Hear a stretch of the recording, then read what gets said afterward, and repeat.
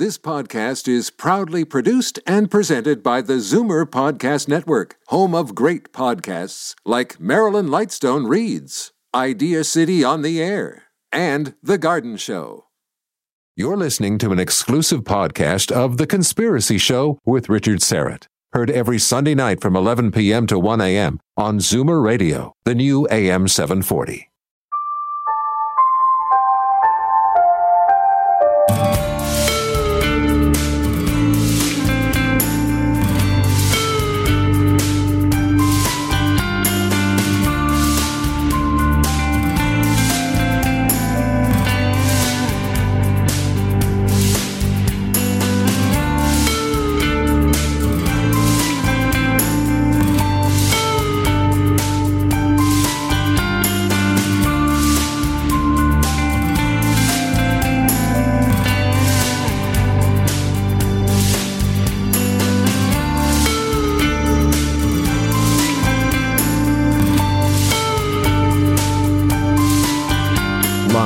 From Toronto, Canada, The Conspiracy Show with Richard Serrett from Zoomer Radio, AM 740.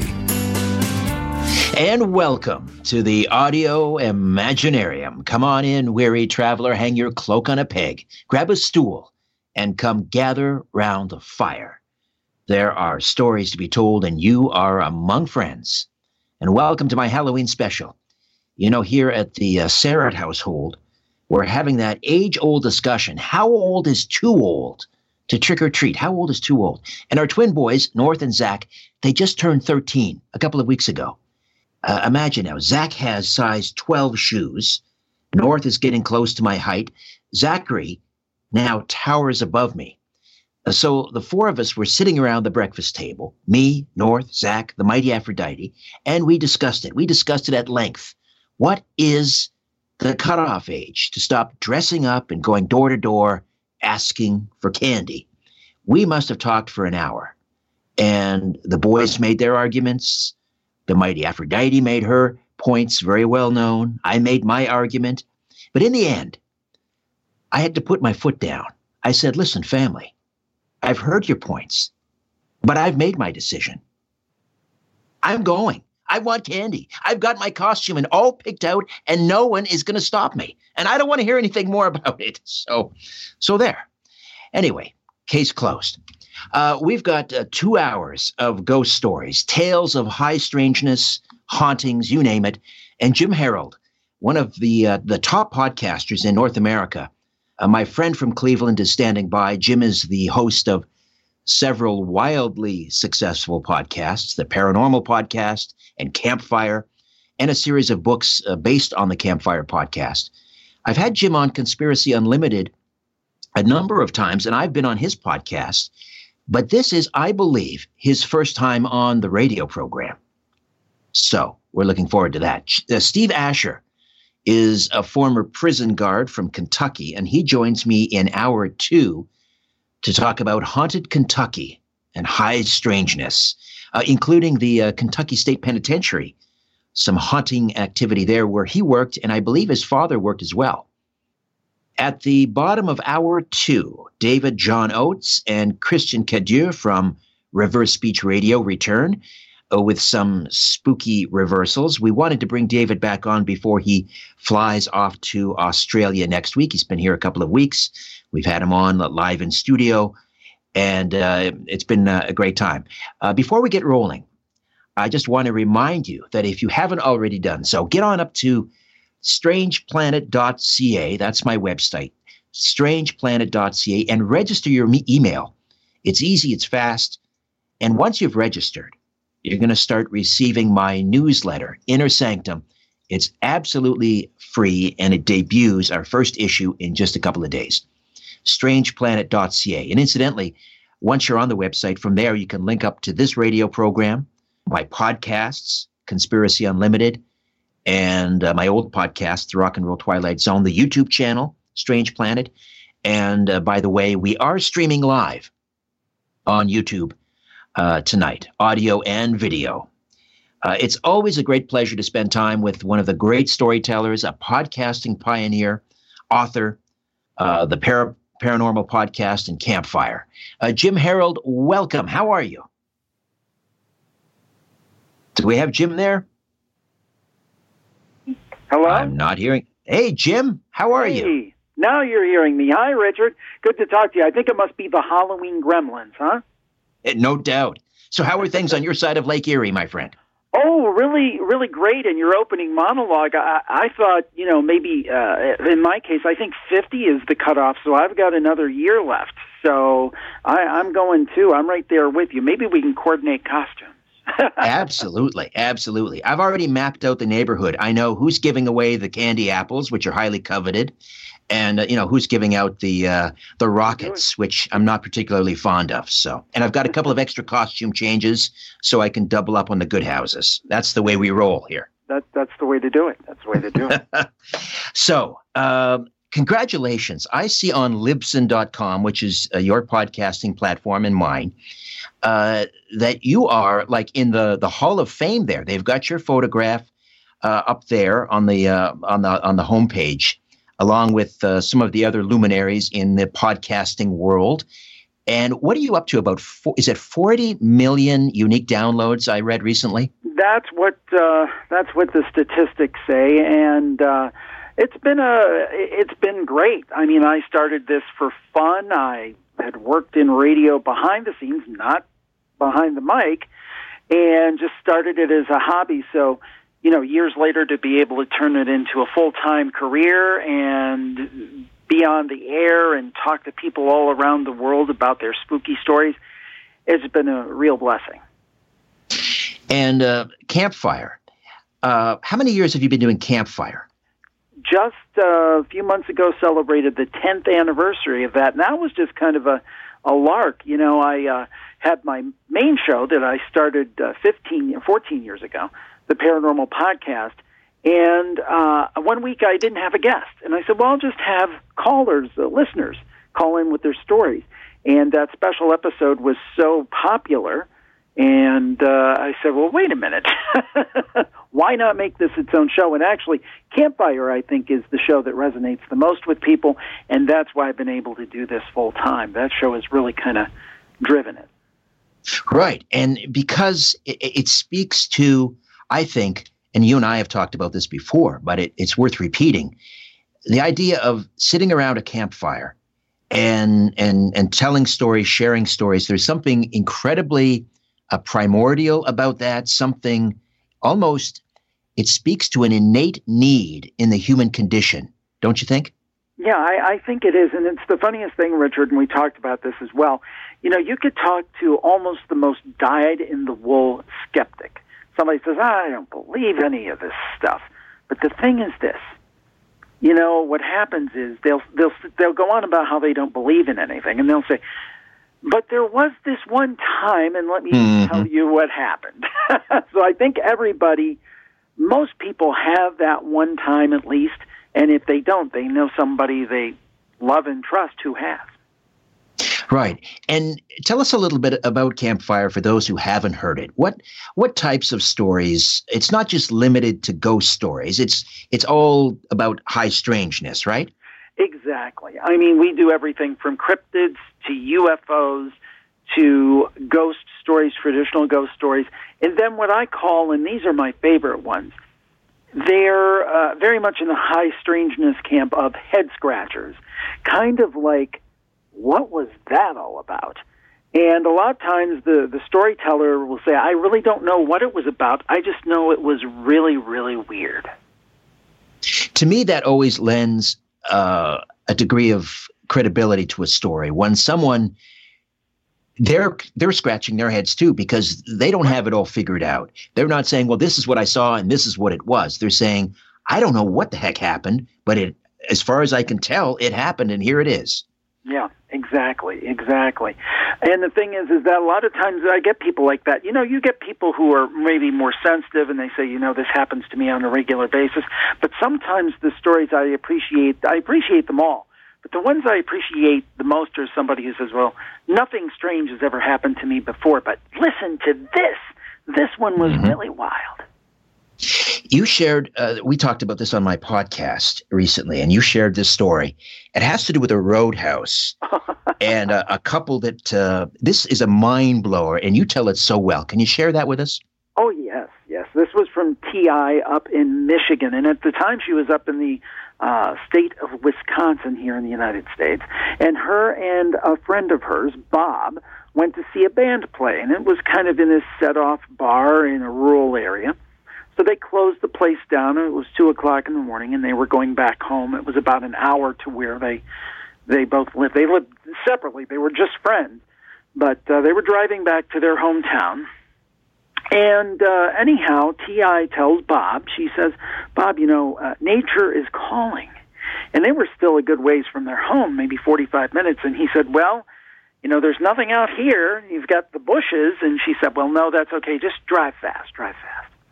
So anyway, they go down the road another 15, 20 minutes, and they happen upon this set-off bar.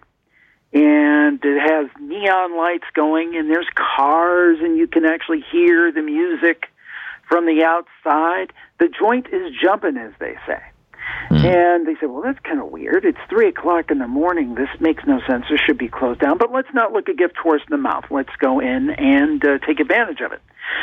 So Bob went to the bar and got a couple drinks, and T.I. took care of the situation and came back, and they were having their drink. And Bob said, I'm really glad we came here because there's this great mural on the wall. And it's an Old West mural, and I've heard a lot about it, never seen it, and Bob was an artist, so he said, let's take a look at it. And it was really neatly laid out. And it was a bar, and there were some saloon girls, and there were swinging doors, and all the things you would expect out of a Western, like you used to see in the movies and TV. Right.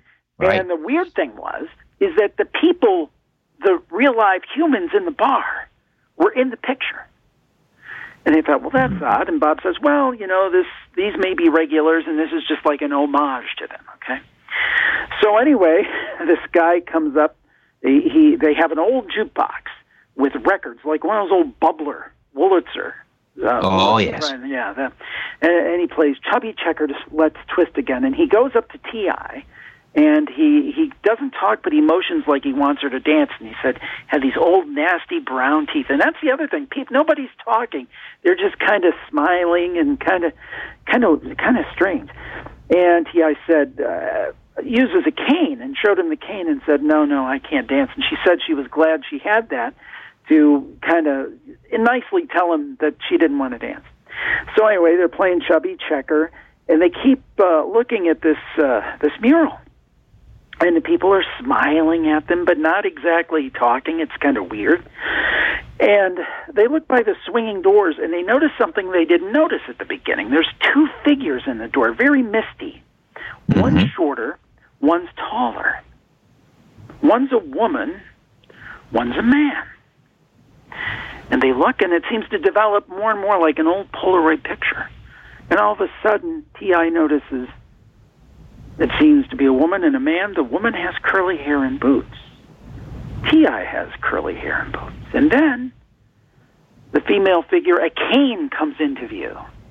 And T.I. and Bob look at each other and realize they're developing into those doors in the picture. And they say, let's get out of here. So anyway, they get up to go out, and the people start kind of motioning back and saying, come back, come back, come back. They closed the door, and T.I. said the whole place went dark, like it had never been opened. No neon signs, no music. And, oh, by the way, there is a car, one car in the parking lot. They get ready to leave, and they said, let's get out of here. And Bob kind of peels out. They leave the parking lot. But T.I. is a much braver person than I am. And in a couple of days, she goes back, either with her friend or her sister, I can't remember who. And they go in, and, T.I.'s wondering, what did we get trapped in? Was this like a Twilight Zone or another dimension? Would we have been lost in that picture? She's just puzzled. So she goes back. She walks in, she sees a jukebox, sure enough, but it's not one of those old vinyl Wurlitzer bubblers. No, it's a modern CD jukebox. Oh, and she looks at the selections. No, let's twist again. No chubby checker. Then she talks to the bartender, who happens to be a woman. And she says, young lady, I was just here the other day. It was, the place was vibrant, lots of people here. And there was this really young, good-looking bartender. Where's he at? And the woman said, young guy bartender, we don't have anybody like that. It's just me and my elderly father. And with that, T.I. and her friend or her sister left the Roadhouse Saloon wondering, did they get stuck in the Twilight Zone? Now, there is a little kicker to this, Richard. This place exists. My listeners have gone and have taken pictures.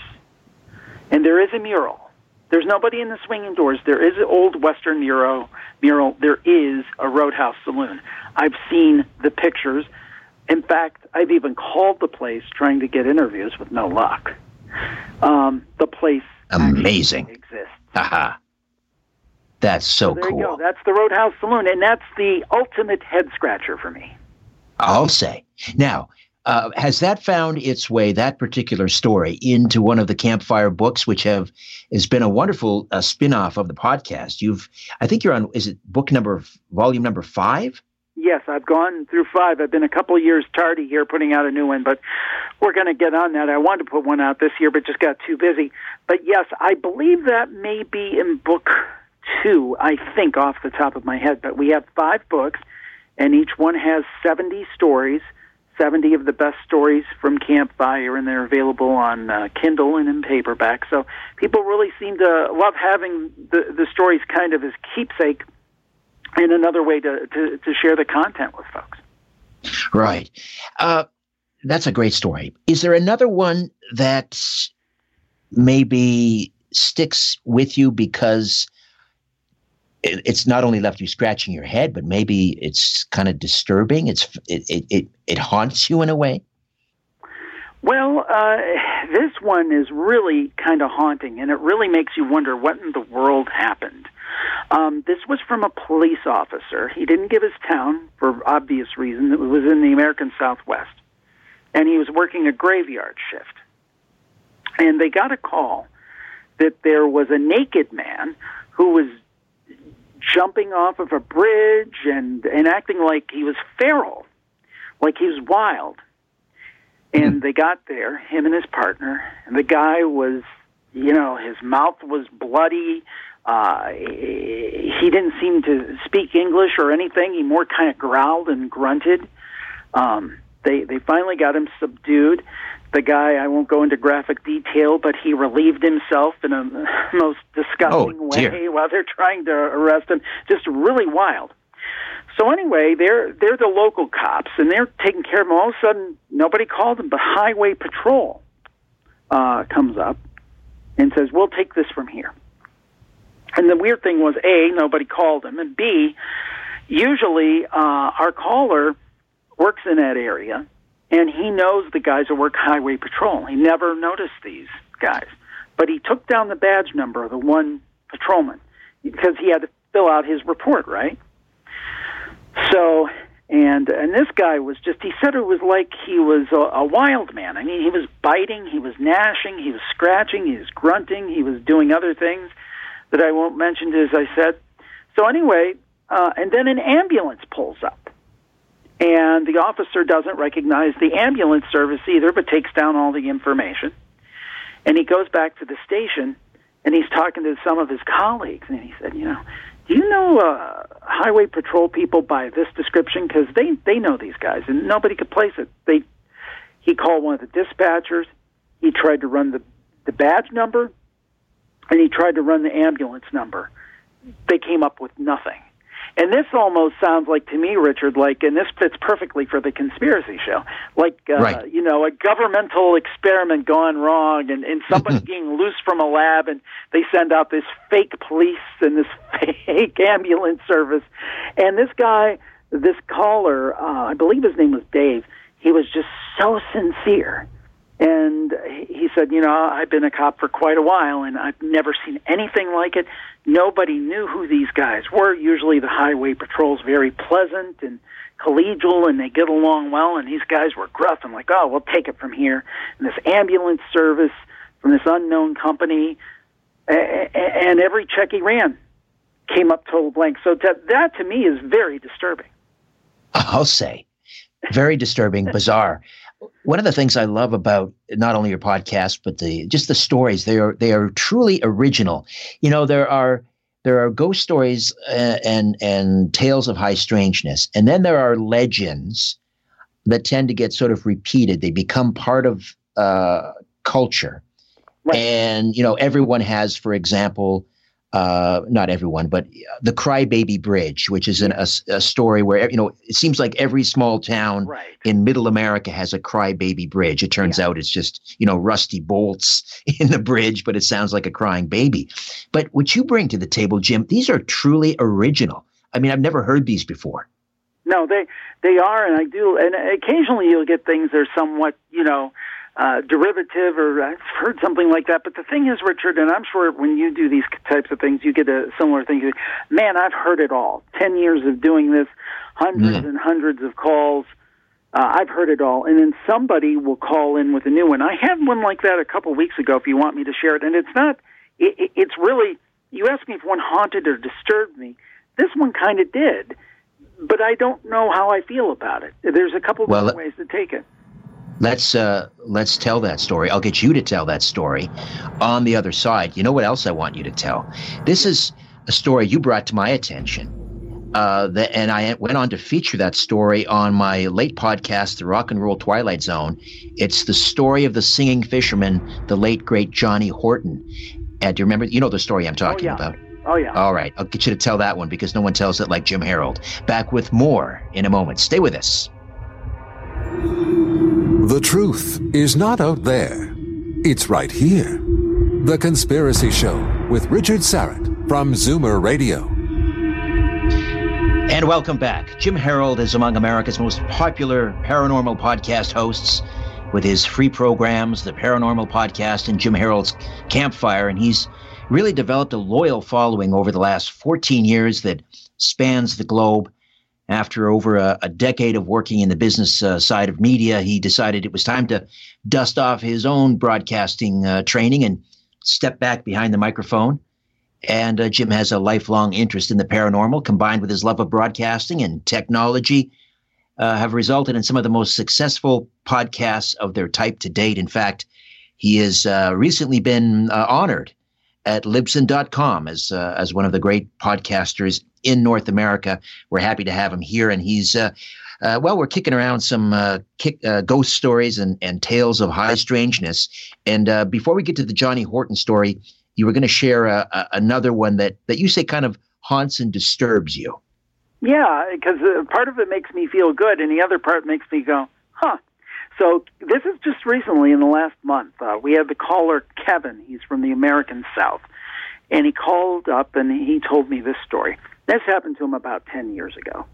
He was sitting around his house and he was watching TV. He was probably in his early 40s at the time.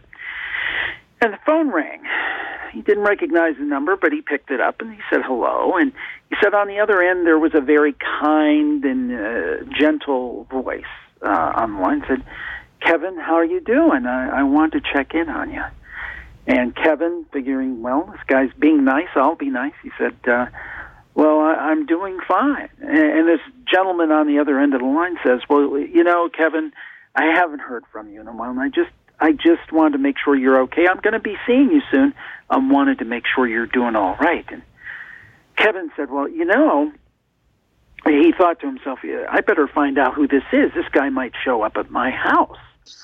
Maybe this is somebody I know. I'm just not making the connection here. And Kevin says, well, sir, thank you for checking in on me. Who is this, by the way? And the voice on the other end of the line says, well, Kevin, this is Jesus. And Kevin says, well, thank you very much for calling. And then he hangs up, figuring he was nice, but he hung up figuring that, okay, somebody's pranking me. A week later, Kevin has a massive heart attack and almost dies. He was so close to death that they had, at the hospital, they had called the family and called the chaplain in to be there when he passed. He narrowly missed death. And he's gone on to have some other health crises, but he's been okay. But the thing is, he's never been able to place that call. At the time it happened, he looked at his call history, and all the calls were there. And this reminds me of your one story. All the calls were there except for this one. Mm. And, who knows, Richard? Who knows? It's one of those. It reminds me of your R. Gary Patterson story. But the thing is that who might say that Kevin's making that up? And could have it been somebody pranking him? Yes. But boy, what a coincidence. A week before he has a near fatal heart attack, and the voice on the other end not only says he's Jesus, he says, I'm going to be seeing you soon. It's something that makes you think. Right. Something that makes you think. It's of course it's possible he was pranked. It might even be likely that he was pranked. But to me, those are faith affirming stories. I love those stories. You mentioned R. Gary, and I won't repeat the story. I've told it, a number of times. And you were kind enough to have me on your podcast to share that story. I will ask one question. Do you think that would ever make it into one of the Campfire volumes? If you wanted to, absolutely, absolutely. I think that is such a great story that you had. And the fact that it, again, a series of strange, quote, coincidences, but the timing of that call after he supposedly passed and so forth, I consider that to be one of the greatest Campfire stories we've had. Wow. Well, I asked, it's a way of preserving Gary's memory as well. Obviously he lives on with so many generations of students that he taught and so forth. But it'd be nice to have that story sort of captured on permanent record, not just out there in the ether, but in one of your fine books. That would be a great honor. I will put it in the next one then, because I think that it's a great Campfire story, and it kind of speaks to that story and some of these stories I've been telling tonight. It's just the best phrase is, and I know it's a big phrase for like a Linda Moulton Howe thing, high strangeness. Mm. They're not stories that really fit in a category. They're just strange, and I believe they're true. Right, and it remains a head scratcher for me, and the strangest thing that has happened in my life, bar none. And I continue to grapple with it. And for those who want to hear the full story, they can go to that was on Campfire, right? Not the Paranormal Podcast. I believe it was Campfire. I think so. Yeah. So they can go to the website and probably find that. Yeah, it's a great story. I may even include it in this week's Halloween special. So that would be the best way for him to find it. I will put it in this week's Campfire Halloween special. How about that? Oh, what an honor. Give folks the website so they can listen and subscribe to the podcasts. Sure, it's jimharold.com, JIMHAROLD.com, and that should be up sometime Thursday, so I hope everybody will get a chance to tune in, and we'll, of course, include Richard's story of R. Gary Patterson. It's a very dramatic one. Fantastic. I'd like to start the Johnny Horton story. If we run into the break, we can continue after. But I did an episode on the Rock and Roll Twilight Zone after hearing about this from you, and I did a little research in it. It is an amazing story. Johnny Horton, back in the early 60s, they called him the Singing Fisherman, and all of his songs sort of contained a wonderful history lesson. He didn't write them, but he sang them so well. The sinking of the Bismarck, and Sink the Bismarck, New Orleans, and north to Alaska. They had that kind of, as you said, Johnny Reb. They had that kind of historical feel. That was kind of his niche in the late 50s there. Right. So tell me about Johnny Horton and his musical partner. Yeah, he had a very good friend by the name of Merle Kilgore, who actually went on to become Hank Williams Jr. manager. He was an artist in his own right, and he was a very successful songwriter. And probably the song he was best known for was the huge Johnny Cash hit "Ring of Fire," which later was the name of the biopic made about Johnny Cash and his life. So anyway, Johnny Horton had talked with Merle Kilgore, who was, I think, his best friend. They were contemporaries in country music. They had talked about the other side, and Horton was supposedly a big believer in it. Well, anyway, they had worked out a code that if one of the other passed, they would get the message back, kind of Houdini style, right? And the phrase was, the drummer is a rummer and he can't hold the beat. So they worked this out. And actually, if folks want to read this story, it's on NashvilleMusicGuide.com, Growing Up Kilgore, the Johnny Horton Story, by Kilgore's son, Stephen Kilgore. Right. And so that code phrase, Jim, came from Horton's disdain for drunk musicians. He had a thing about drunks, right? Yeah, that's my understanding, yes. And again, it was the drummer is a rummer and he can't hold the beat. Well, ironically, I guess a week after they made this code, according to Stephen's account of this, a drunk driver hit Johnny Horton's Cadillac in a head-on collision, and Johnny Horton was killed. So time went on, and one night there was a rainout of a baseball game, I think in Cincinnati. Yes. And basically what happened was the disc jockey or whatever said, well, here's a song from a friend of mine, Merle Kilgore, Ring of Fire. Well, apparently a group of psychics had heard this. They were not country music fans, but they got a hold of Kilgore, and they said, Mr. Kilgore, we're psychics. We don't know anything about country music, but someone has been communicating with us from the other side, and he's been communicating your name, Merle Kilgore. And up until we heard you on the radio, we had no idea who you were. And Kilgore talked to them and said, Mr. Kilgore, it's the strangest thing, though. This is Johnny. This is a Johnny who's trying to talk to you. And he said he had a message, but we can't make any sense of it whatsoever. So Kilgore waits, and he said, yeah, the message doesn't make any sense. It's the drummer is a rummer, and he can't hold the beat. Mm-hmm. Apparently Kilgore was absolutely freaked out, and there you have it. And I heard this story, probably in the 80s or 90s. I heard it retold by the famous country music DJ Ralph Emery from WSM, that big, huge clear channel down in Nashville. And I just thought that was I never forgot that story all these years. So when I heard you had the rock and roll Twilight Zone, I said, well, it's not quite rock and roll, but I think country music and rock and roll are definitely cousins. And I thought that was one that was worthy for the show, because it really is remarkable. Because that is, if you believe Kilgore's accounting, now he's since passed as well, but if you believe Kilgore's accounting of this, what other explanation would there be other than proof of life after death and communication for beyond the grave? Absolutely. I love those stories, and I love the way you tell that story. Jim, hold on. We'll take another time out, come back. More tales from around Jim Harold's campfire when we come back. I'm Richard Serrett. Stay with us. Keeping an eye on the New World Order.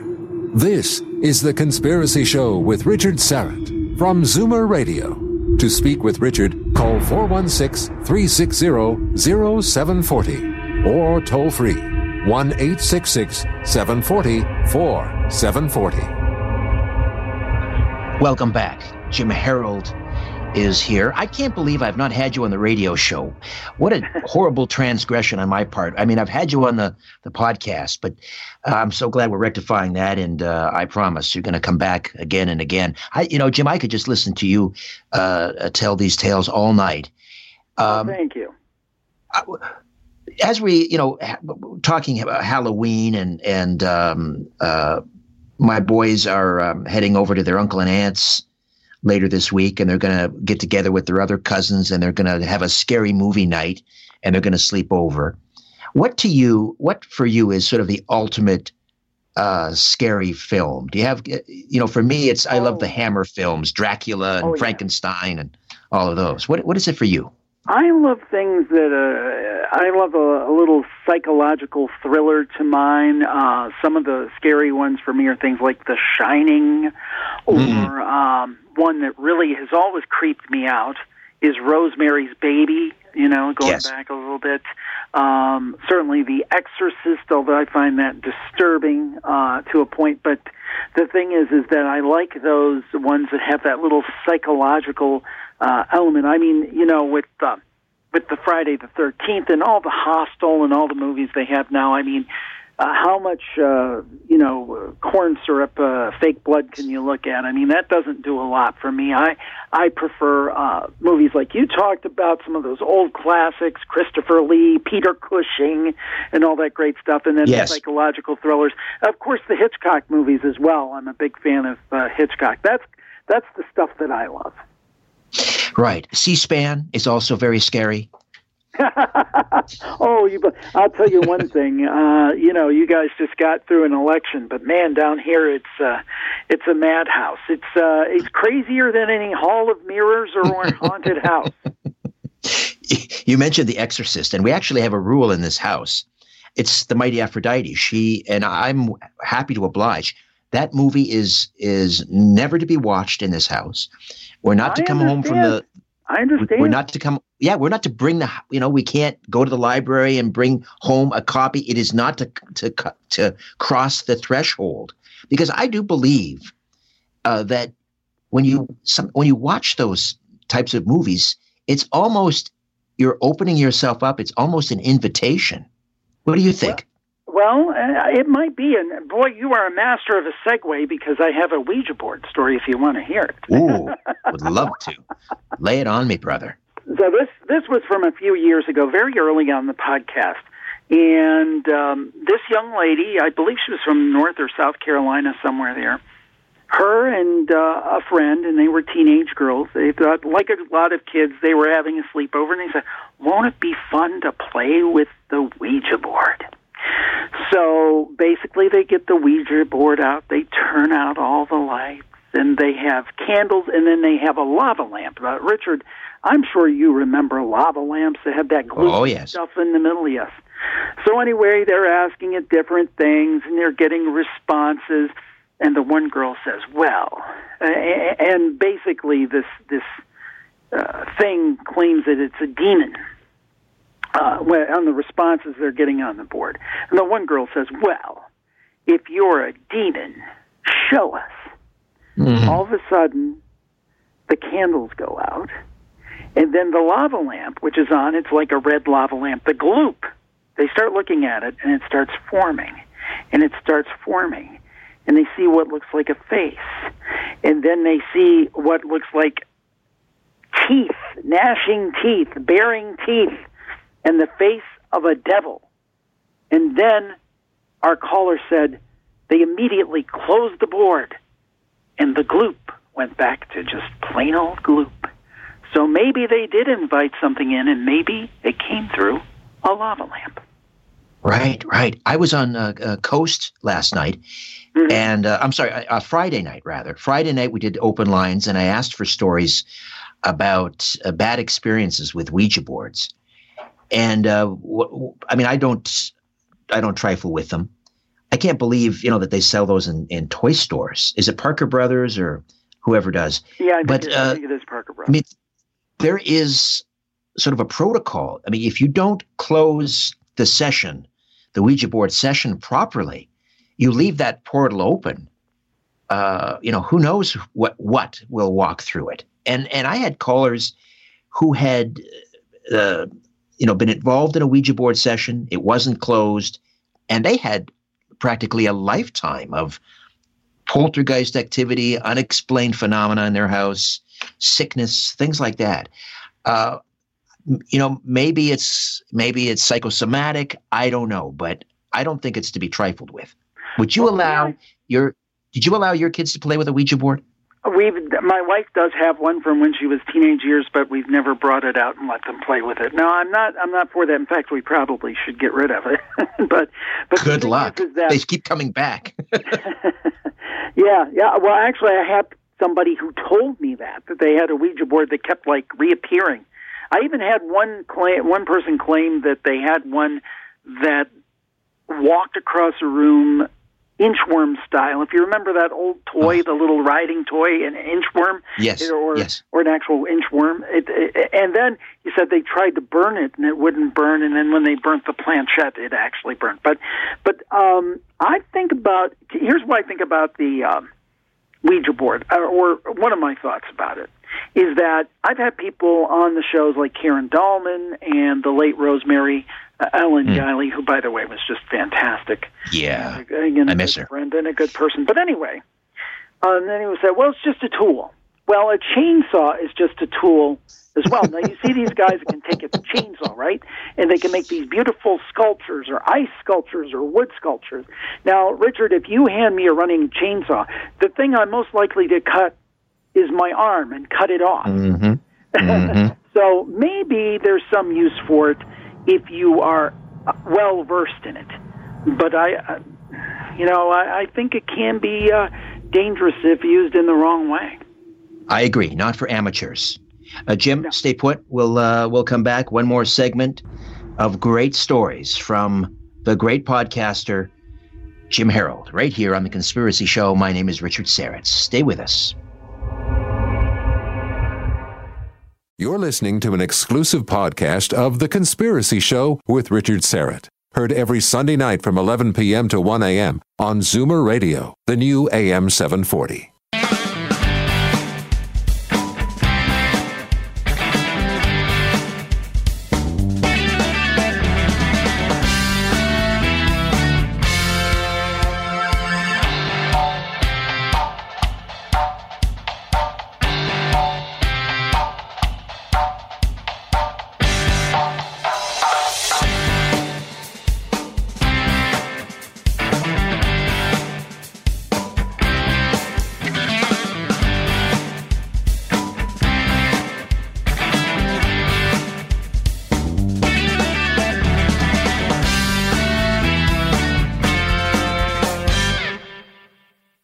Mary Joyce is with us talking about underground bases, UFO military bases in North Carolina, her home state, not her home state, her adopted state. What brought you to North Carolina, by the way? That kind of gets into my strange life.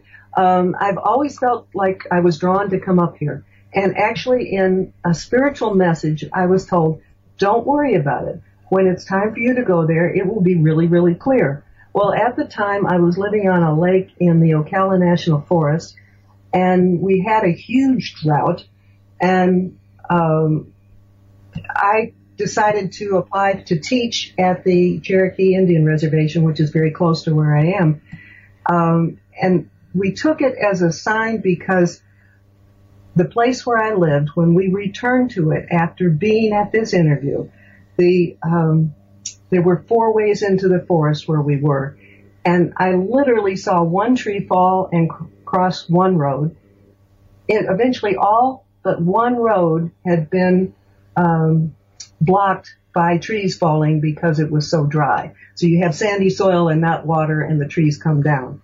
And I just took that as a sign, well, I think it's time to go to North Carolina. So coming up here had nothing to do with UFOs, though I had seen UFOs in Florida when I lived down there. I used to live on the beach between Patrick Air Force Base and the Kennedy Space Center, and saw a number of UFOs down there.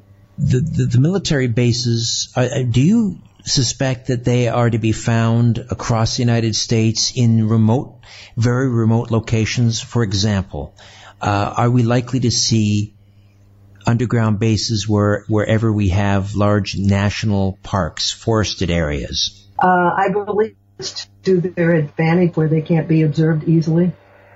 And that would be true of all these places. And if they will, the government will actually buy up land to create buffer zones. I'll give you a specific example. There is a facility beneath Sugarloaf Mountain, which is near the Chimney Rock facility in Lake Lure, and the government has bought additional parkland so that this place can only be approached by one road. It can't be approached from, let's say, just one road in now. And the first time I was there, that road was a hairpin gravel road all the way up, not easy to travel. It has since been upgraded. Huge electrical cables had been put in. We actually talked to people who had seen as many as 20 of those huge electric trucks at one time on that road. And again, it was a narrow gravel road originally. And they installed cables that were like 10 inches in diameter that went up the mountain. And at the top of the mountain, there are only 8 houses. So there is no excuse for having that kind of electrical power being sent up there. And when you get up to the top, then those cables go under the ground. So I don't know where I started out with all that, but I was asking, got a glimpse of the electrical power that's there. I was asking you about the remote location of these underground bases because that leads me to this question, and that is the work of David Paulides of Canada Missing 411, this series of books detailing all of the people that go missing in national parks across North America. So I'm just wondering if there might be a connection between these UFO underground bases and all of these missing persons in national parks. And of course, the National Park Service is very, very reluctant to release data on this. I don't know what his final conclusion is about all these disappearances. I know that at least at one point he was trying to blame them on the Bigfoot, which I totally disagree with. But the more I learn, the more I get into this weird world I really didn't wish to have existed, but it does. And the Nazis are still operating, as I said, in Antarctica, and they continue to use slave labor. So where is the slave labor coming from? That's one thing. Another thing is that there is a group of aliens that the little people call the dominators, and they're very afraid of the dominators. And they say the dominators refer to the earth as the farm, and that they like to, it's so gross, but they like to eat people, especially young children, which might explain why so many young children are disappearing. But we've had a whole lot of people with special expertise, medical people, scientists, who have also disappeared. And perhaps they're being taken so that their knowledge can be used for these unknown powers. So let's, in the time that remains, talk about the Nazi connection. These Antarctic bases, these joint Nazi alien bases that perhaps are being uncovered now because of the melting ice, which is perhaps why so many dignitaries are flocking down there to see what's going on. But what do those bases in the Antarctic that were sort of joint Nazi bases, joint Nazi alien bases that were begun in the 1940s, what do they have to do with North Carolina in 2018? What do the Nazis have to do with North Carolina in this day and age? If people want to get into a lot of good research, William Tompkins, who died, I think, about a year ago, was involved in Navy intelligence during World War II. He was also involved at NASA at the very highest levels and worked with people like Wernher von Braun. His book is just jam-packed with information. So anybody who wants to really delve into this, he's a good source. And he is one of the people that I found very credible who talks about this reptilian Nazi alliance. And when you get that information from somebody with his kind of credentials, you have to take a big gulp and go, oh my goodness, this could really, really be true. The article that we have called Antarctica Reptilian Aliens Help Nazis, I do quote William Tompkin to some degree regarding that. So your listeners might, when they have a few moments, enjoy taking a look at that article. But could you maybe give us a bit of a synopsis? The Nazis they supposedly lost World War II, but I don't think they really lost the big battle. There is evidence of Nazi influence in our corporations and in our government. I did a story on William Pollock, who is another man with excellent credentials, who's no longer living. He did the high security designs for Air Force One and for Area 51. And he had an experience where he was at Tonopah, which is a little bit more unknown to the public than Area 51, but they're both in Nevada. And he was called to a meeting and at Tonopah, and the building that they met in, this airplane came in and cruised right up to the door. A man got out with a bodyguard and I think a briefcase, and he was dressed in like high-style European clothing and shoes. This man went to the back of the meeting, listened to everyone report on what they had been doing. At the very end, he spoke just briefly. He was never identified, but when he did speak, it was in High German.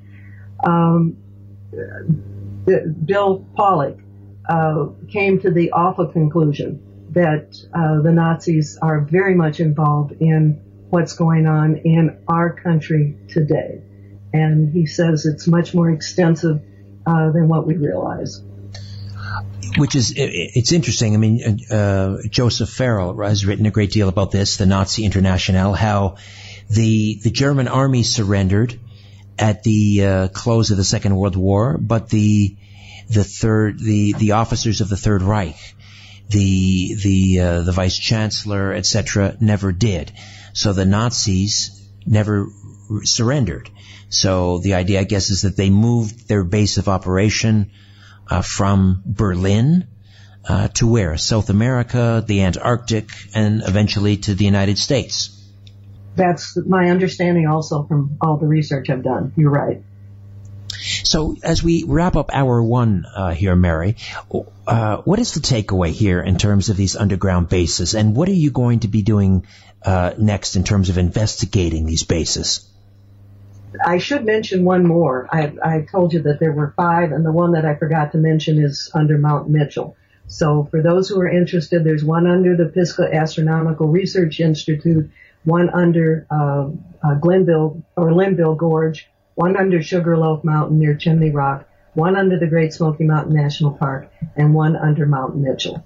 So those are the ones that I have been fortunate enough to meet people, usually with high security clearance, who just want to blow the whistle on what's going on.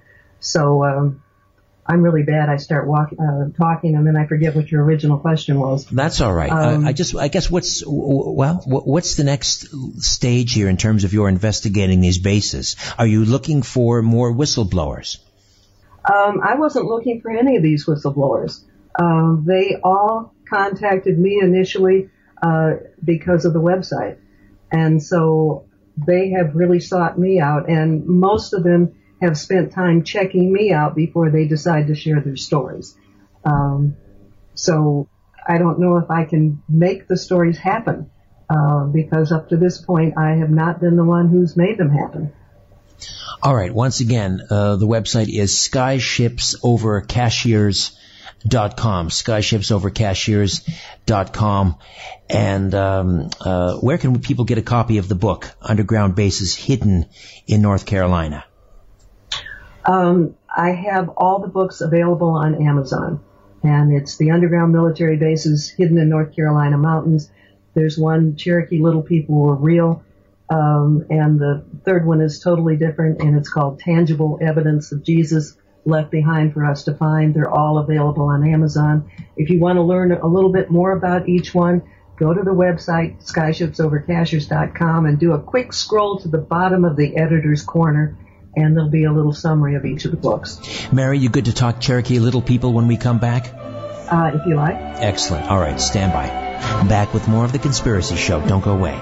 You're listening to an exclusive podcast of The Conspiracy Show with Richard Serrett. Heard every Sunday night from 11 p.m. to 1 a.m. on Zoomer Radio, the new AM 740. Live from Toronto, Canada, The Conspiracy Show with Richard Serrett.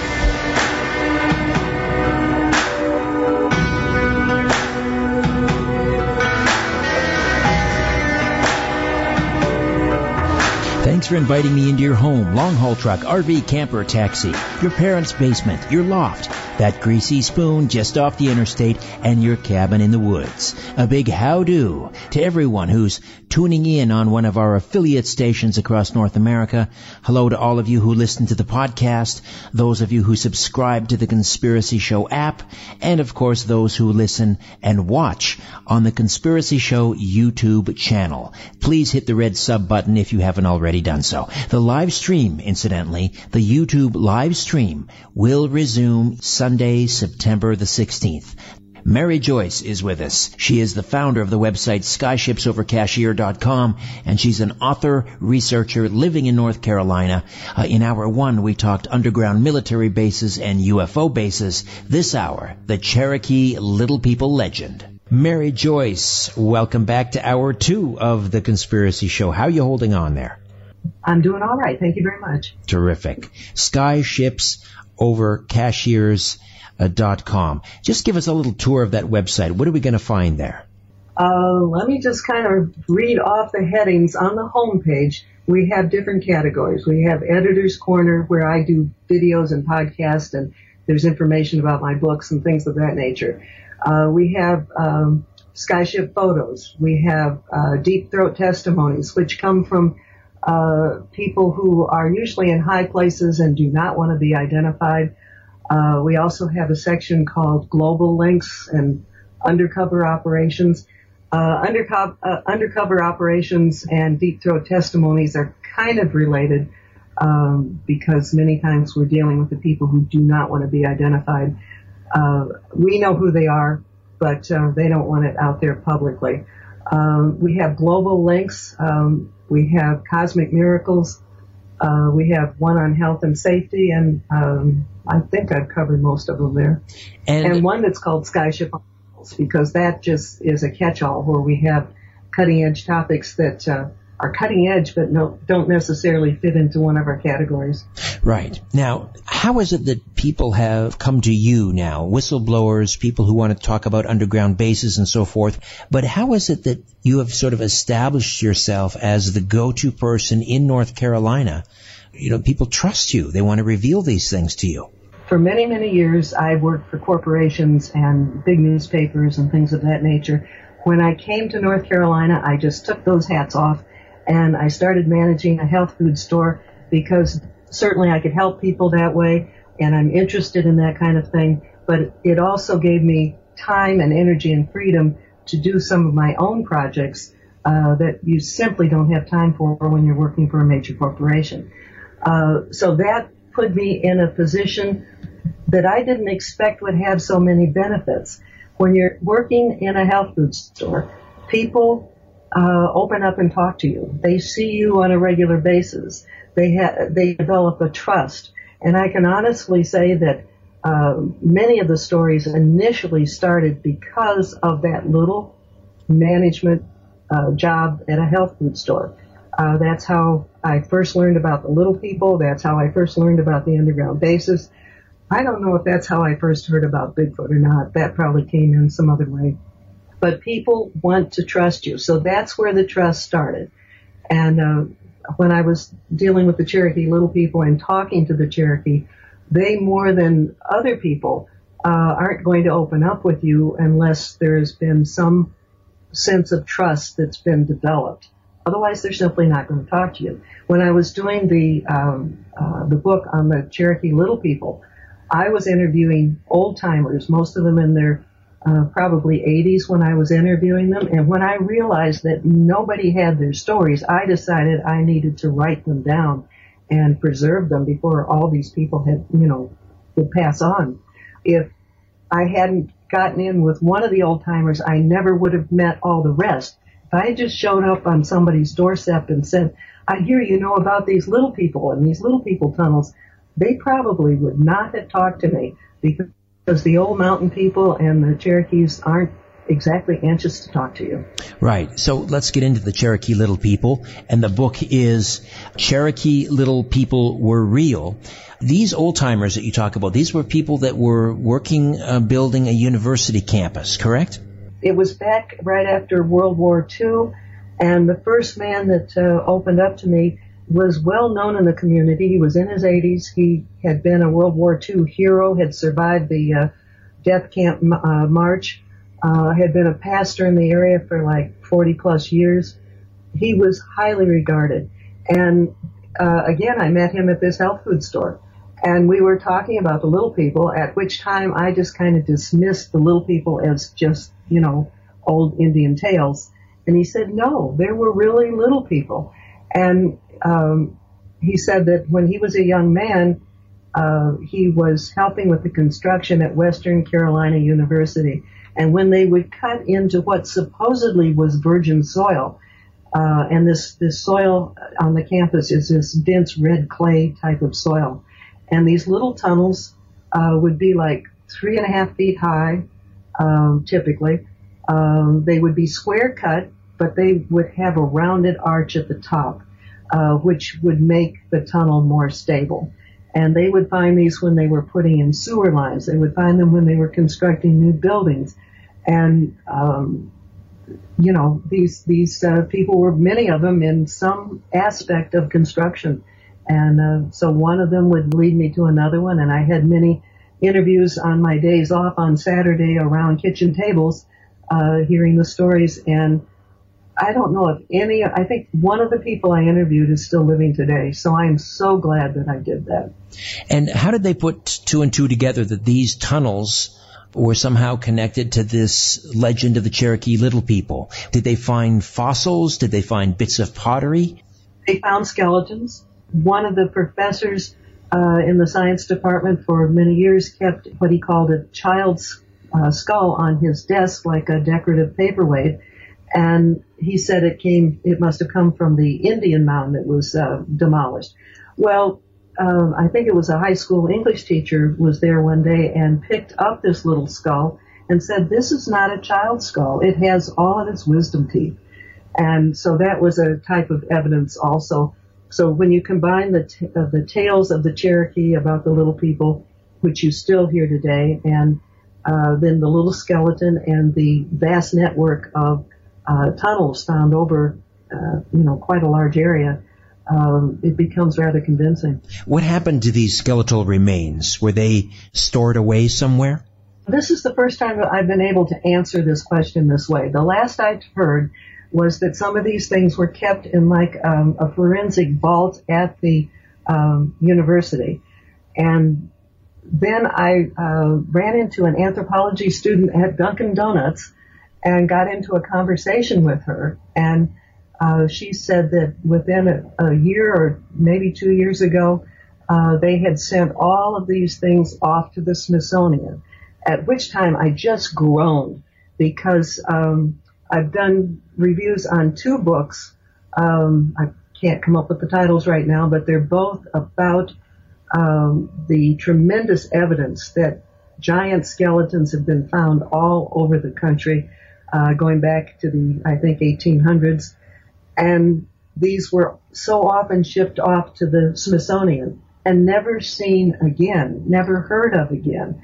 And so it appears at this point that the Smithsonian chooses to add, they want to keep history as we have been taught. They don't want things to change.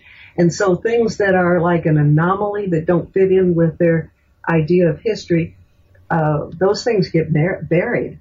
And it's very, very sad. So when I heard that these things had been shipped off to the Smithsonian, thought, oh, we'll probably never see those again. And that's regrettable. And any idea as to how many skeletons were shipped off to the Smithsonian of these little people? I do not know. I only concretely know about the little skull with the wisdom teeth that multiple people had seen. So that is, something I absolutely can confirm. Another person who graduated from the anthropology department a number of years ago said that they also had 2 giant skeletons in that forensic repository at the campus, and that they had 6 toes. So apparently there was quite a bit that was sent to the Smithsonian, and I'm sure those giants went the way of the other giants, back into some deep closet at the Smithsonian. Right. What about tools or other artifacts affiliated or associated with these little people? The closest thing I know of is a man that I interviewed who is here in Silva. He has his own construction business, and he was involved in a construction project where they had to literally cut away part of a mountain so they could get enough level area to build this facility or building. And in the process, they found these little tunnels, and he said that you could see tool marks on the inside walls of the these little tunnels that had been used almost like a fork type thing that had been used to finish off the walls of the tunnels. And he said the tunnels were as fresh as if they had just been made, and they had cut into a mountain that had been there forever, but the soil was still damp and moist, and it wasn't full of cobwebs or anything that would indicate it had been neglected for a long time. So these old-timers, these are not Cherokee. What is the legend of the little people that comes down from the Cherokee? The Cherokee, call them the Moon People. The Cherokee originated in the Great Lakes area. When they moved to the North Carolina mountains, they found these little gardens that were well tended, but they didn't see any evidence of people.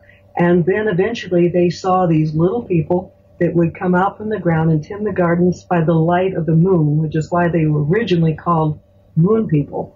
But then, they eventually got the name of the Cherokee Little People. I don't think all the little people look the same. The ones in this area are described as looking more like the Cherokee people that we see today, living today. And if I were to rewrite my book, I probably would have to change the title, because I've talked to many people who still believe and have reported seeing or interacting with little people to this day. So, all right. What other details can you give me about their physical description? Okay. Here in this immediate area, we have the ones that look like the Cherokee. Then there was a type that had red whiskers, and from what I can piece together, must look more like the Irish leprechaun. The Cherokee people did not like those, and they would try to kill the ones with the red whiskers. They only liked the ones that looked like themselves. And then there's the reports of those moon people having a blue tint to their skin, perhaps because they were underground all the time. They also had the bigger eyes, which makes them sound alien. So those are 3 descriptions. The only ones that are remaining today, which indicates that they may still be alive in the most remote areas of the mountains, are the ones that look like the Cherokee. All right, we'll take a time out. Mary Joyce stays with us. Cherokee Little People Were Real. And the website, skyshipsovercashiers.com. Stay with us right here on The Conspiracy Show. My name is Richard Sarrett.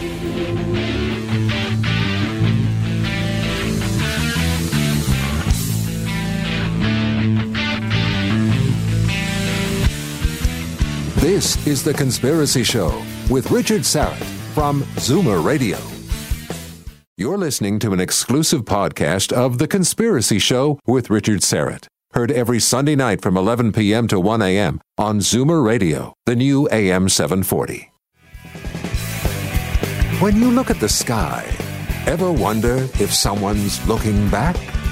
This is The Conspiracy Show with Richard Sarrett from Zoomer Radio.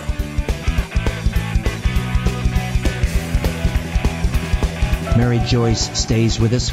A remarkable legend, the Cherokee Little People, although we're probably talking about more than one, I guess, species of little people. We have the Moon People that have a bluish tint. We have the Cherokee Little People that resemble the Cherokees, albeit in miniature form. And then we have, well, you describe them as resembling sort of leprechauns. They have red hair, red whiskers. What is it about that particular group did the Cherokee find so disagreeable that they would try to kill them? I do not know the answer to that, and I have asked it, and I just do not know how to answer it. It is interesting that, I'll tell you one more thing about this. We had a major flood here in the 1940s, and I'm talking historic flood. And there was this little 5-year-old boy who found what he called a lead head. It was an oval-shaped medallion that got washed away near a church on the old Tuckasegee River. And it has like a leprechaun face on each side of it. And he called it his lead head because it was very heavy for its size. So it was only about 1.25 inches in length. And it truly looked like a leprechaun. And in my book about Cherokee Little People Were Real, I have a picture of that medallion that he found next to a drawing of a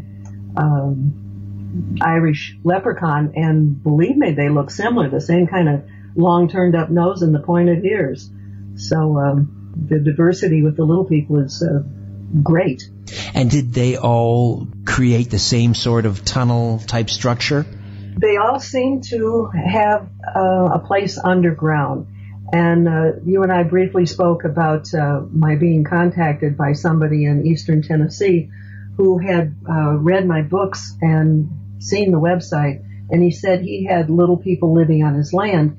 I called him up and I talked to him, and he sounded sane, so I figured he wasn't just giving me some kind of a BS story. And two of us from the website, Evelyn Gordon and I, went to his land, and he has beautiful land that's been in his family for generations.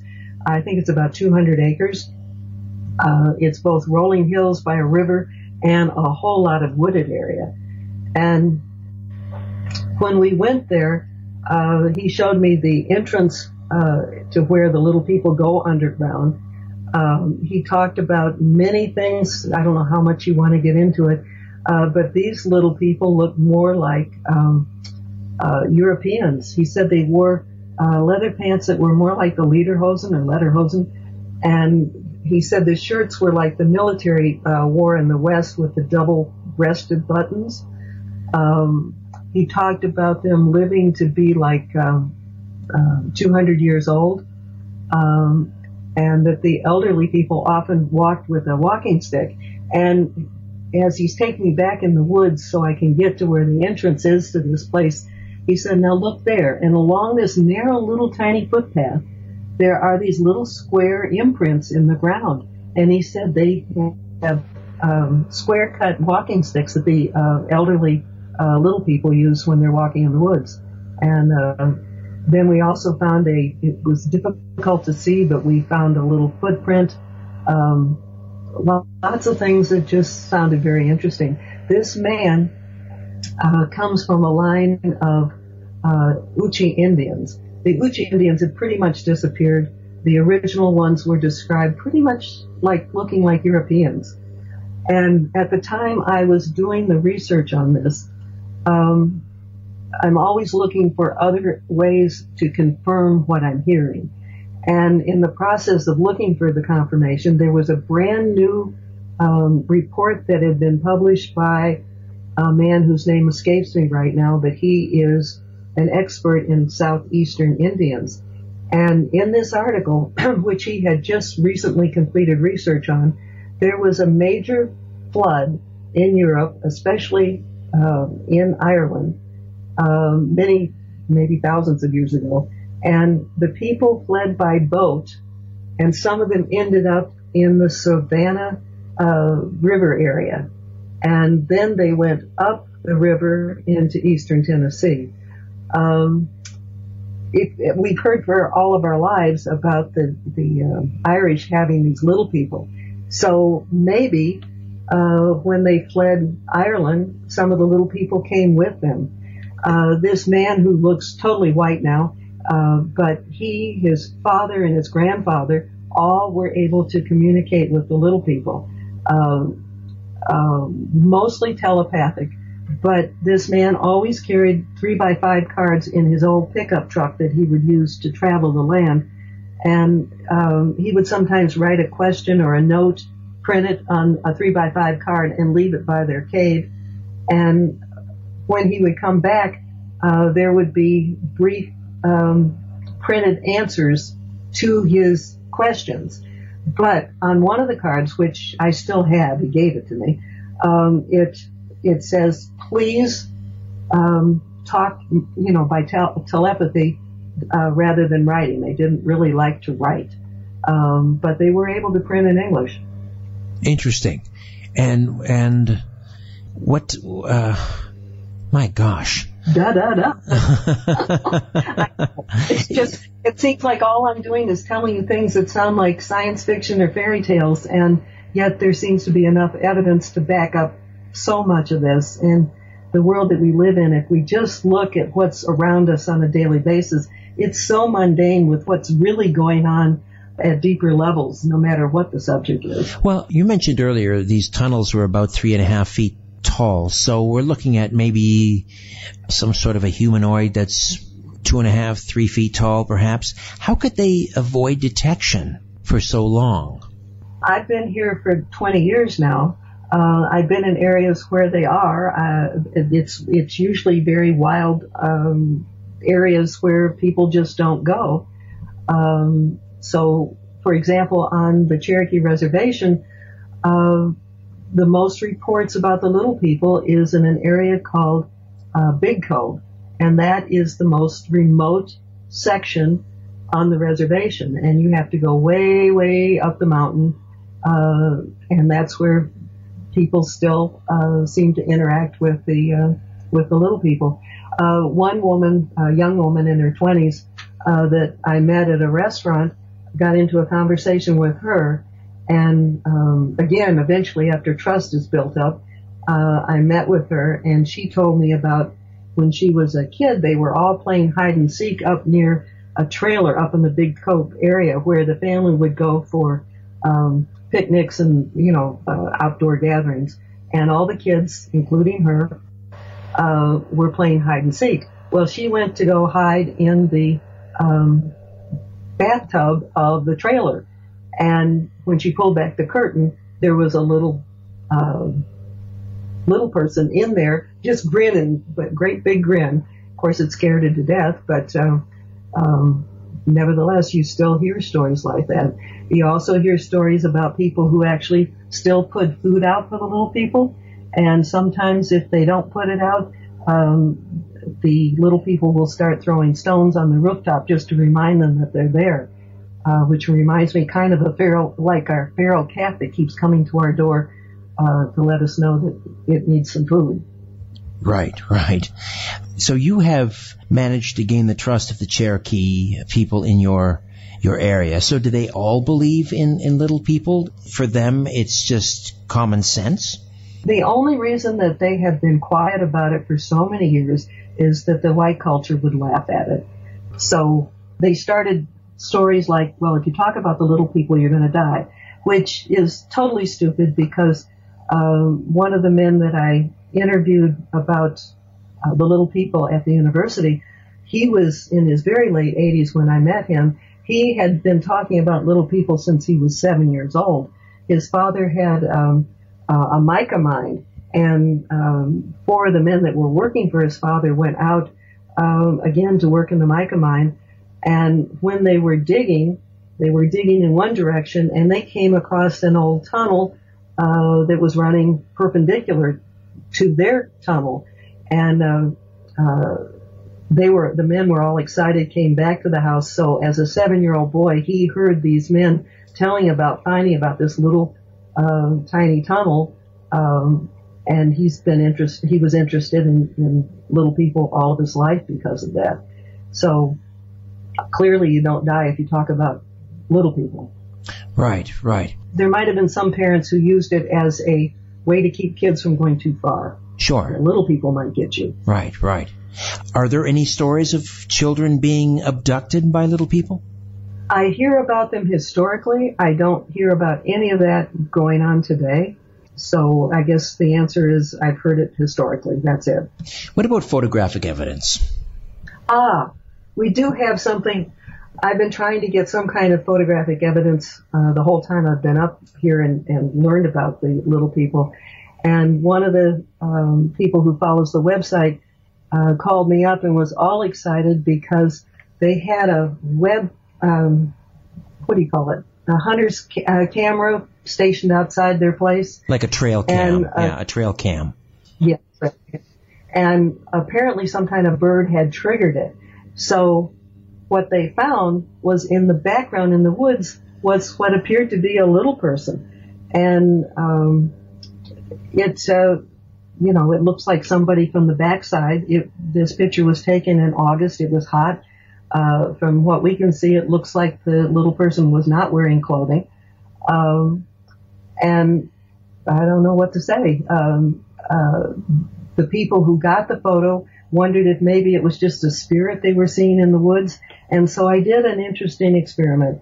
I took that photo and turned it up to high contrast. And when you do that, anything that's living goes from, let's say, white to a magenta color. So then by contrast, I did the same thing with ghost pictures. And when you do that with a ghost picture, the ghosts still stay white. So this little figure in the woods went to magenta, which indicates it was a very living, breathing creature, not a spirit or ghosty kind of figure in the woods. But that was 20 years in the making before we got that photo. They are elusive. That is posted on the website. I wish that my memory was good enough to tell you where everything is, but sometimes if you type in our search bar, photo Cherokee little person, you might get to it that way.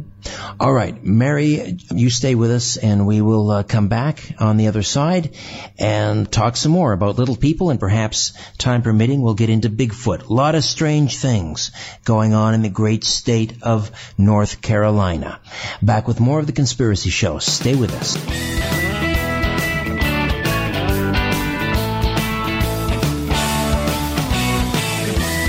The truth is not out there.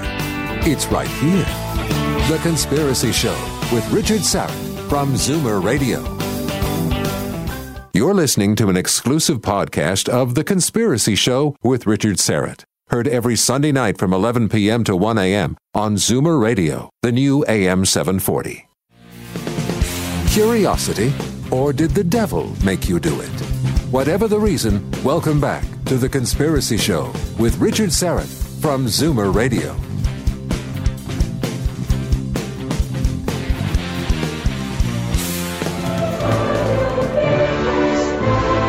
The truth is not out there. It's right here. The Conspiracy Show with Richard Syrett. Mary Joyce stays with us here on The Conspiracy Show. We're talking Cherokee Little People. The book is Cherokee Little People Were Real. You were talking about a photograph that you've posted on your website, skyshipsovercashiers.com, and people will just have to log on to the site and kind of dive deep into the site. They'll find it, no doubt. But after all these years, one photograph, any other compelling evidence, a footprint, a bone fragment that is, hasn't been hidden by the Smithsonian, anything at all?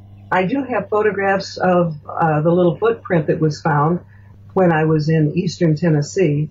I guess that doesn't tell you very much, but it was pretty convincing because this piece of property is, people just can't get to it. It's rolling land on one side, but the woods are not accessible to anybody but the people that own the land.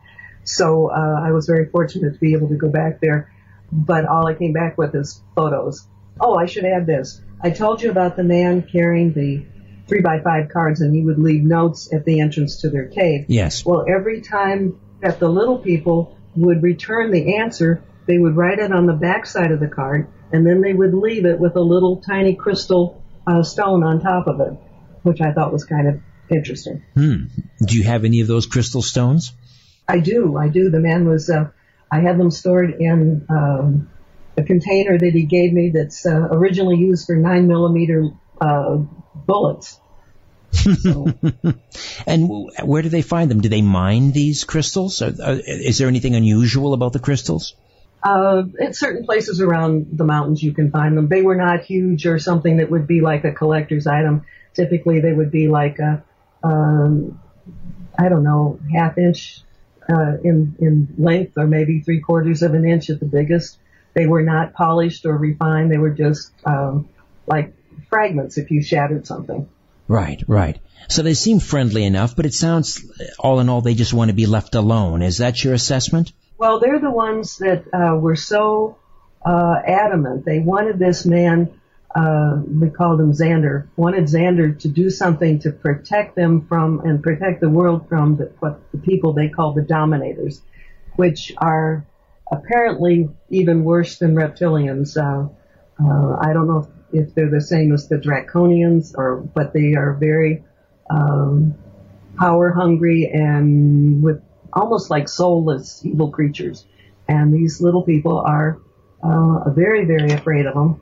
And I think they're simply afraid they'll be eaten by them.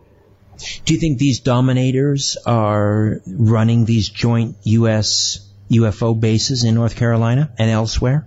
God, I hope not. How's that for an answer? The most that I normally hear about are reptilians and greys.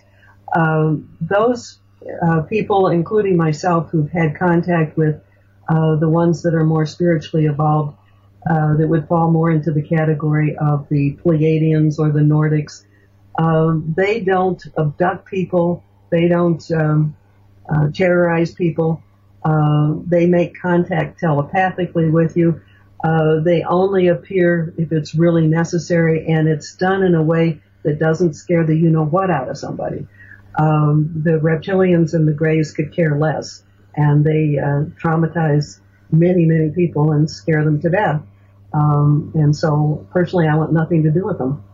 Well, if we're talking about Nazis, or the next generation of Nazis running these bases, it would stand to reason that they would, like attracts like. They would be cavorting. No. They would be cavorting with the reptilians or the draconians, don't you think? Probably. That makes all sense. The reptilians seems to be for sure. Yes. The draconians or the dominators, I do not know if that's a class unto itself. I do not know if they're involved with the Nazi operation or not. I just simply do not know. All right, we'll take one final time out, come back, and Mary, maybe we can delve into some Bigfoot. How is that?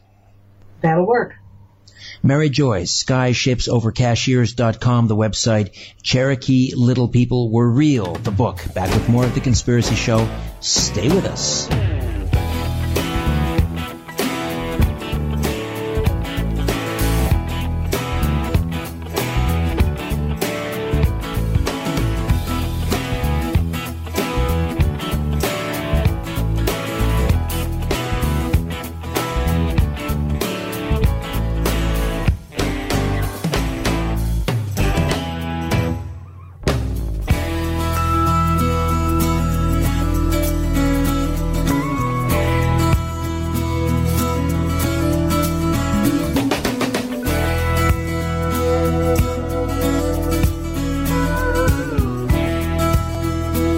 Lips sink ships, and sometimes corporations. The Conspiracy Show with Richard Serrett from Zoomer Radio. You're listening to an exclusive podcast of The Conspiracy Show with Richard Serrett. Heard every Sunday night from 11 p.m. to 1 a.m. on Zoomer Radio, the new AM 740. Where there's smoke, there's The Conspiracy Show with Richard Serrett from Zoomer Radio.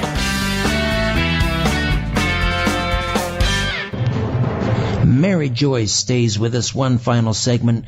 What a trooper she is, hanging in for the full 2 hours. We've covered a lot of ground, including some of it underground, the underground UFO bases. In hour 1, we spent a good portion of hour 2 talking about the Cherokee Little People, the legend of the Cherokee Little People. In the time that remains, let's talk about Bigfoot.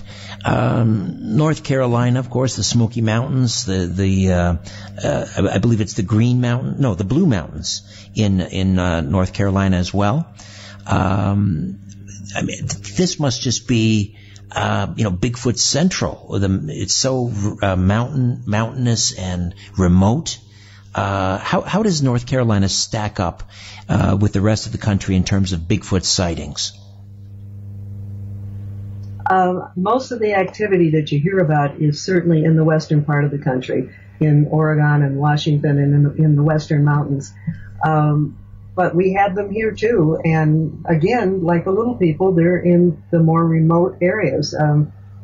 They go to great lengths to try to avoid us humans, though there are those who are able to make contact with them. We even did our own experiment here. There was a place where the Bigfoot were crossing on a regular basis. They would come down this very, very steep mountain where there were caves way back in there, and you had to be really, really a mountain climber to even get close to them. And they would come down and then cross to where there was a gravel road, and across the gravel road there was like an apple tree, and they would go and get the apples. There was also a pond, which they would go down to the pond. So in that area, we started doing an experiment with food, and we would put out different kinds of food in one particular spot just to see what they liked. And, and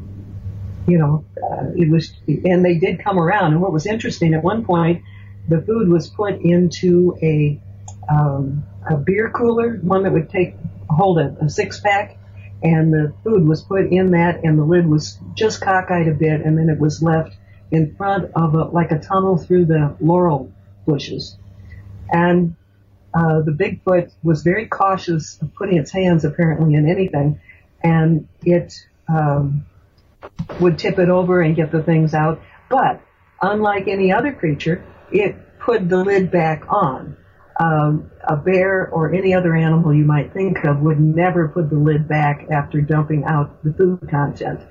Another occasion, a woman who lives in the area had her garbage in garbage bags ready to take out the next day, because around here you have to take your garbage to the dump. You don't have garbage service. And when she got up the next morning, the garbage bag had been carefully untied and certain things taken out of it. Again, that is not the behavior of a regular animal. A regular animal would have torn the bag open, but this was, carefully untied. So there's no other people around, so we're left thinking that it was probably the Bigfoot. I think she also heard some Bigfoot sounds that night, so that kind of made it kind of conclusive. And how about you? Any close encounters with Bigfoot? I have seen, I can tell you a couple things firsthand. One, I've seen the footprints, fresh footprints, and some of those I've taken pictures and put them on the website under the category ETs, Bigfoot, and other beings. Then there was a mountain man, a young man, probably in his 40s, not an old mountain man, and he took me to a place where he would go when he would hunt, and there was a cave where he said the Bigfoot would take shelter.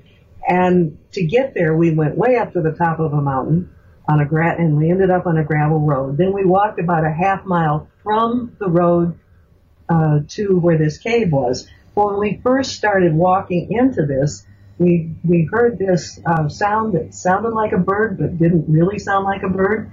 And then further down the path in the direction we were headed, there was an answer, the same kind of mechanical, kind of different bird sound. After that, everything went silent.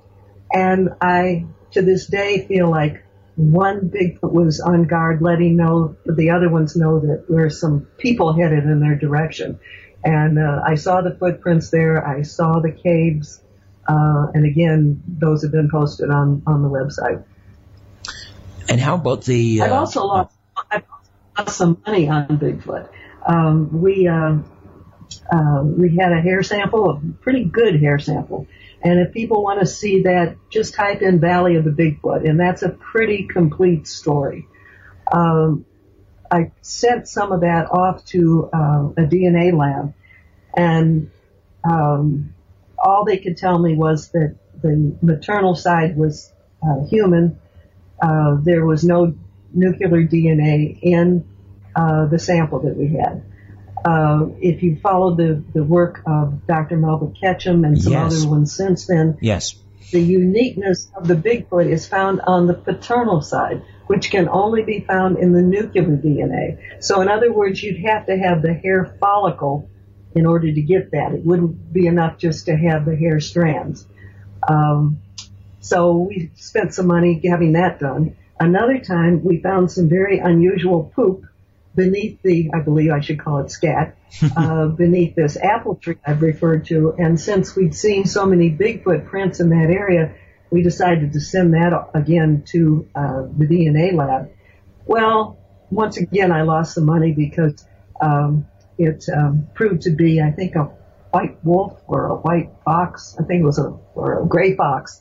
And so I have not done well in spending my money on DNA samples. I will be very cautious before I send it again. Well, don't be dissuaded. Keep fighting the good fight. And what about the tales, the legends of Sasquatch having some psychic ability? You mentioned the little people communicating telepathically. We also hear this characteristic ascribed to Bigfoot. What do you think of that?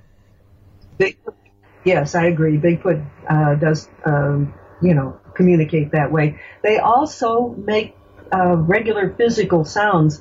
And again, in that E.T. and Bigfoot section that we have on the website, we have a really great recording. We don't get credit for it, but the Bigfoot is sounding like a samurai warrior. And there are different words that have sometimes been picked up of different languages in the Bigfoot language. And it's kind of fascinating to listen to that. The man who did it, and I'm not going to be able to think of his name right now, but he did voice analysis and things for the government when he worked, for the military, and has great credentials. And it's fascinating to hear it. So they communicate at two levels, both telepathically and in a very physical way. Also, we hear about the connection or association between Bigfoot and UFOs. What can you tell me about that? Well, I can tell you that we are seeing the Bigfoot in the same areas that we see lots of UFOs. So there are people who, like Kiwani, who's done so much research, like a lifetime's worth of research on the Bigfoot. And he definitely makes the declaration that there is a connection. I don't have anything firsthand that would allow me to definitely say that, except we see these two things in the same area repeatedly. Do you care to speculate what might be going on? Are they hitching a ride? What's going on? Now we're playing guessing games. There's only theories out there. There's theories that the Bigfoot are the eyes on the ground for some in the ships. That probably sounds as good as anything else. Perhaps the Bigfoot are simply being protected by the ships. I don't know. What is it about North Carolina? There are certain locations around the United States. We hear about Skinwalker's Ranch. I recently did a show on southwestern Pennsylvania. That seems to be a hot spot for paranormal activity. What is it about North Carolina, do you think? I think that one possibility is the fact that beneath these mountains there are caverns and caves. So those can be used or expanded on. The people who do the underground bases, perhaps they start with an underground cavern and then it expands from there. the Bigfoot often shelter in caves and underground. So, it's a good survival type place. There is a mountain here called Whiteside Mountain. It is a crystal mountain, and it is speculated that that's used as an omni by the ships that come in. And as you know, the crystal is used even to this day, I think, in computers and electrical equipment of different kinds. So maybe it's the minerals that are here. And as with most things, there's probably more than one reason things happen. It's never just one thing, usually. And what are you working on now? What's your next project? Well, the thing I'd like to tell your listeners is that we posted a video. It's on the homepage. It's, I think, 1, 2, 3, 4. It's the 5th from the top right now on the right-hand side. We have something, see what's new on this website. 5th item down, it's called Video Interview about Bigfoot Encounter. And it elaborates a bit on what we encountered in the Valley of the Bigfoot. It is one of the more dramatic stories that we have with the Bigfoot, and I think most people would find it very interesting. The original article can also be found just by typing in Valley of the Bigfoot. Finally, just tell me a little bit about your book, Tangible Evidence of Jesus Left Behind for Us to Find. What we've done is it is information about Jesus that goes beyond the Bible, and it's things that have been discovered by scientists and archaeologists, and just great evidence that's more like a detective would be convinced of the information. Would that include the Shroud of Turin?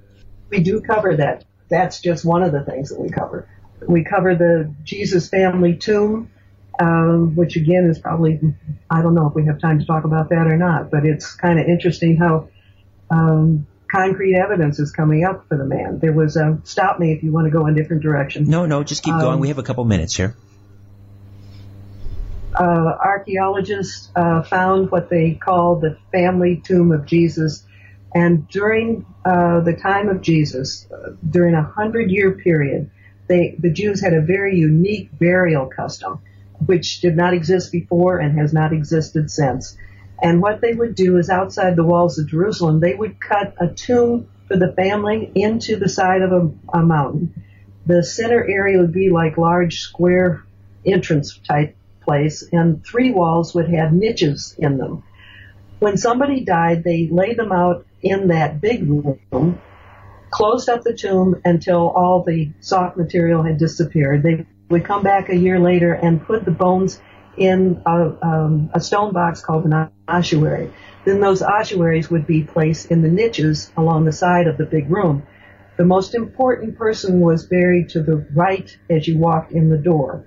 And in that first niche, there are 3 ossuaries, all with inscriptions on them. One is Jesus, son of Joseph. One is the familiar nickname for Mary, and it's preceded by the name Mar, which is for it's the equivalent of a lord for a woman. So she has a title, and so we have a Mary with a title in the same tomb or niche with Jesus, and the third one is Judah, son of Jesus. In the other notches or niches, there are other family members that people would recognize the names from the Old Testament. There's one for his brother Joseph, who he called Josie. That was a nickname that Jesus gave him. Josie is inscribed on that one particular box, not the full name. That was not the custom. The custom at that time was to do full names and no nicknames. So here are 2 nicknames that are used, one for Mary and one for Joseph, the brother. And they were nicknames that Jesus used for his family members. Fascinating. Well, next time we have you on, Mary, we'll delve into that in a little more detail. That's tangible evidence of Jesus left behind for us to find. And of course, Cherokee Little People were real, and underground bases hidden in North Carolina. The website again is skyshipsovercashiers.com. Mary Joyce, thank you so much for this. I appreciate it. Thank you. It's always a joy to talk to you. My thanks to Ian Robertson, Albert Vinzel, Ryan White. Back next week with Sue Lindauer to talk about 9/11 cover-ups. In the meantime, don't be afraid. There's nothing concealed that won't be revealed, and nothing hidden that won't be made known. What you hear in the dark, speak in the light, and what I say in a whisper, proclaim from the housetops. Move over, Aphrodite, I'm coming home. Good night.